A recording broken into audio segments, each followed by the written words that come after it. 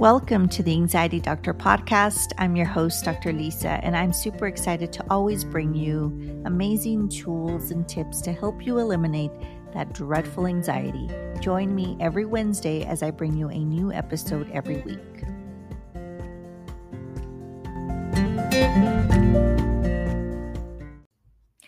Hello, this is Dr. Lisa. I know I've been missing in action for a while with no episodes the past few months, but I am back. I recently moved to Houston, which is why I was super busy packing up all our belongings, packing up my private practice and moving here to Houston, and then having to unpack everything here in Houston at my house and my private practice.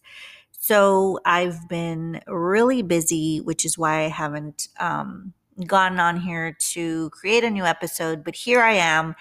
And today I wanted to talk to you about change and how sometimes change can create anxiety. So for those of you that don't know, I had severe anxiety in college, and that's how I got hooked to finding the perfect way to eliminate anxiety from someone's life. I was driven to become a therapist and to help people with anxiety because of my own personal experience. So the few times or the times that I've had anxiety was always because of change. And of course, through therapy, I found out why I was so scared of change. But then I also found out how to eliminate that anxiety or eliminate that fear of change. But of course, we're human. Even if we go through therapy and we find out what is causing some of our anxiety, it's still kind of hard because we're human. It's still kind of hard to eliminate anxiety completely from your life. There's always going to be change in your life. So for those of you that do have anxiety because of change, if change creates anxiety in your life, then this episode is for you. And even if you don't get severe anxiety with change, I think we all can relate to fear when there is change in our life. Whether it's good change or bad change, we still have that doubt. We still have those lingering butterflies in our stomach, and we sometimes get anxiety. So let me tell you a little bit about the few times that I've had anxiety or that I had severe anxiety. The first time was, of course, when my parents dropped me off at the dorms in college. I was 18 years old. I had never been away from my parents. And here they are dropping me off, literally dropping me off and having to leave because they didn't have enough money to stay away from, to rent a hotel. And so they dropped me off, helped me with unpacking, and then they had to leave. As soon as they took off, I had this tremendous, horrible panic attack. I didn't know what was going on. Luckily, that only lasted for 15 minutes, and I was fine until my senior year in college. And because of the change of going to grad school or trying to figure out what I was going to do with my life, was I going to go to grad school? Should I work? Just having that responsibility of, being on my own. I was already on my own financially, but just kind of trying to decide what was best for my life. That big change of graduating from college was scary for me. And it created a lot of anxiety and panic attacks. And this time it was almost every day. And then the third time that I had anxiety was when I had my child, my first child. And when I was pregnant, I was getting these severe panic attacks. Even at night, I was literally waking up with panic. I would wake up in the middle of the night. I couldn't breathe. I couldn't swallow. It was just horrible. So I knew, and I know now, that change brings a lot of anxiety in my life. So, what do I do when I know there's going to be a big change in my life, whether it's happy or good, positive change, or negative change? What I do is I prepare for change. I now know that change brings anxiety, even though I've worked through all that through therapy. I still try to prevent anxiety coming back to my life. Of course, I've always said this, anxiety is a normal emotion. So there is a little bit of fear, a little bit of anxiety, but I don't fear it. One of the first things I teach is do not fear anxiety. The more you fear it, the more it'll happen. So, first of all, I don't fear it, but I know that I'm going to start feeling a little bit more anxious. And so I prepare. How do I prepare for change? I start doing everything that I tell all of my clients to do, everything that works for me to feel more relaxed, to take care of my mind, to take care of myself. I start doing more. I've talked about this before. Meditation is really big in my life. I do meditate every single day for the past 18, 19 years. But when I know there's going to be change, like this big move to Houston, Texas, which I've never lived in Houston, this was a big change for us. I've lived in San Antonio before. I lived there for 5 years when I went to college. But then I went back to my hometown, which is the Rio Grande Valley, McAllen, Texas. It's a very small town. It's grown, but it's not a big, big city like Houston. So, of course, in my mind, I'm thinking the traffic. I think everyone thinks of the traffic when they're visiting Houston because it's a big city. It's a very big city, and the traffic is horrendous. And I had to be mindful of that. And I had to prepare for that stress of having to get on the expressway, deal with all the traffic when I never got on the expressway in McAllen. We have one expressway and I don't really need to use it to go anywhere because everything is so close to each other.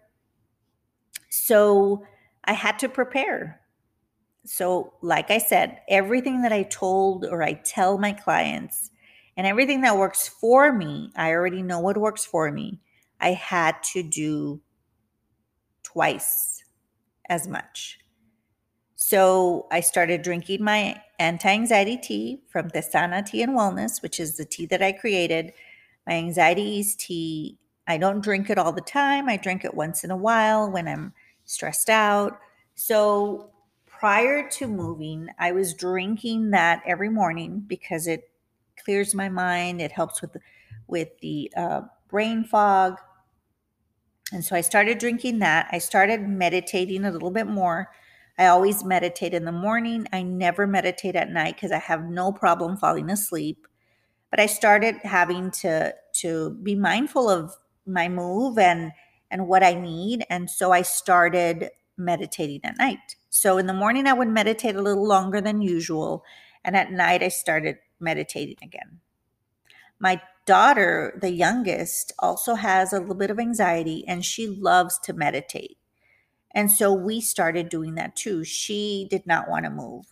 My our middle child, my daughter, she wanted to move. She's super excited about moving, but our youngest daughter, who has a little bit of anxiety, did not want to move. So I had to incorporate all these things for her too. So we started meditating at night. I started drinking magnesium again. And I've always drank vitamin D. That was not anything that had to be changed. I just had to remember to take it every Sunday. I take it once a week. And I started just journaling more and talking about my feelings and talking to my husband a bit more about all the things that the questions that I had. I wanted to make sure everything was set, and I wanted to make sure that my space in my home was ready. So I tried to incorporate or prepare for all that. And so my point to this for this episode is that these things work. And a lot of times my clients come in and they get better. And then after I stop seeing them, their anxiety comes back. And sometimes, when I ask them, sometimes it's like, yeah, I'm not doing what I was supposed to be doing. We're human and we live lives that are busy, that we can't predict. And it's important for us to continue these techniques, these things that help us with our anxiety. Life is very stressful. Life is hard. Even the positive self-talk. That's one thing that I'm really good at. I never talk down to myself. I'm never negative, but with this move, I was second guessing a lot of things. I was even second guessing the tea company. Just we were doing great, and we are still doing great with that. And I was just, is it going to be too much? Am I going to be able to handle all this? And so there was a lot of doubts, and I had to make sure that I was being positive. And it's important. It's important for us to take care of ourselves and remember to continue doing the things that help us, and always stay positive, no matter what. Being a Latina, it's really hard because our family, our mothers, most parents don't talk to us about being confident. I think now that's changed a lot, and our generation is incorporating all that, Latinas, chingonas, all these amazing movements to empower Latinas. But growing up, we were suppressed, and it was, what are people going to think? I remember my mom, it was like, ¿Qué va a decir la gente? What are people going to think? And so we always doubted ourselves. We always made sure, oh, what are people going to think? And so when you say that to yourself, you put doubt in your mind and you second guess yourself, and you have imposter syndrome. So just remember to always think positive, and to always remember that you can do it. You can do anything. Empower your mind, empower yourself to be an amazing person, woman, male, doesn't matter who you are. We all have the ability to be whoever we want, and we all need to take care of ourselves because no one else is taking care of us. Always remember that. I know I kind of got off on a different topic, but it's important. I think positive mindset is very, very important to recovering, to having a peaceful life, and to helping your anxiety. So no matter what, always remember to be positive. If you feel that you're becoming a little bit more negative, then be mindful of that and make sure that you continue to speak kindly to yourself and don't have any doubts. With anxiety, we always need that reassurance. We're always doubting, like, what if, what if, what if? Those what ifs can be very, very bad for your anxiety. So be positive, be mindful, and always remember to be good to yourself. Remember to do the things that help you. I think that's all for today. Just wanted to make sure I came on and said hi. So this is a short episode. And just to remind you that even the anxiety doctor, Dr. Lisa, needs to remember to do the things that she talks about. So don't be hard on yourself if you say, oh, I don't have time, or I can't believe I'm not doing this. It's okay. Life gets in the way, and we might forget to do the things to do the things that help us, but I'm here to tell you that it's okay. Don't be hard on yourself. Just start right back where you were and start doing the things that help you. Always remember to be good to yourself and others, and I will see you next time. Bye-bye. Thanks for listening. Find us on Instagram @TheAnxietyDoctor and online at www.drlisacortez.com. Check back weekly for new episodes. Until next time.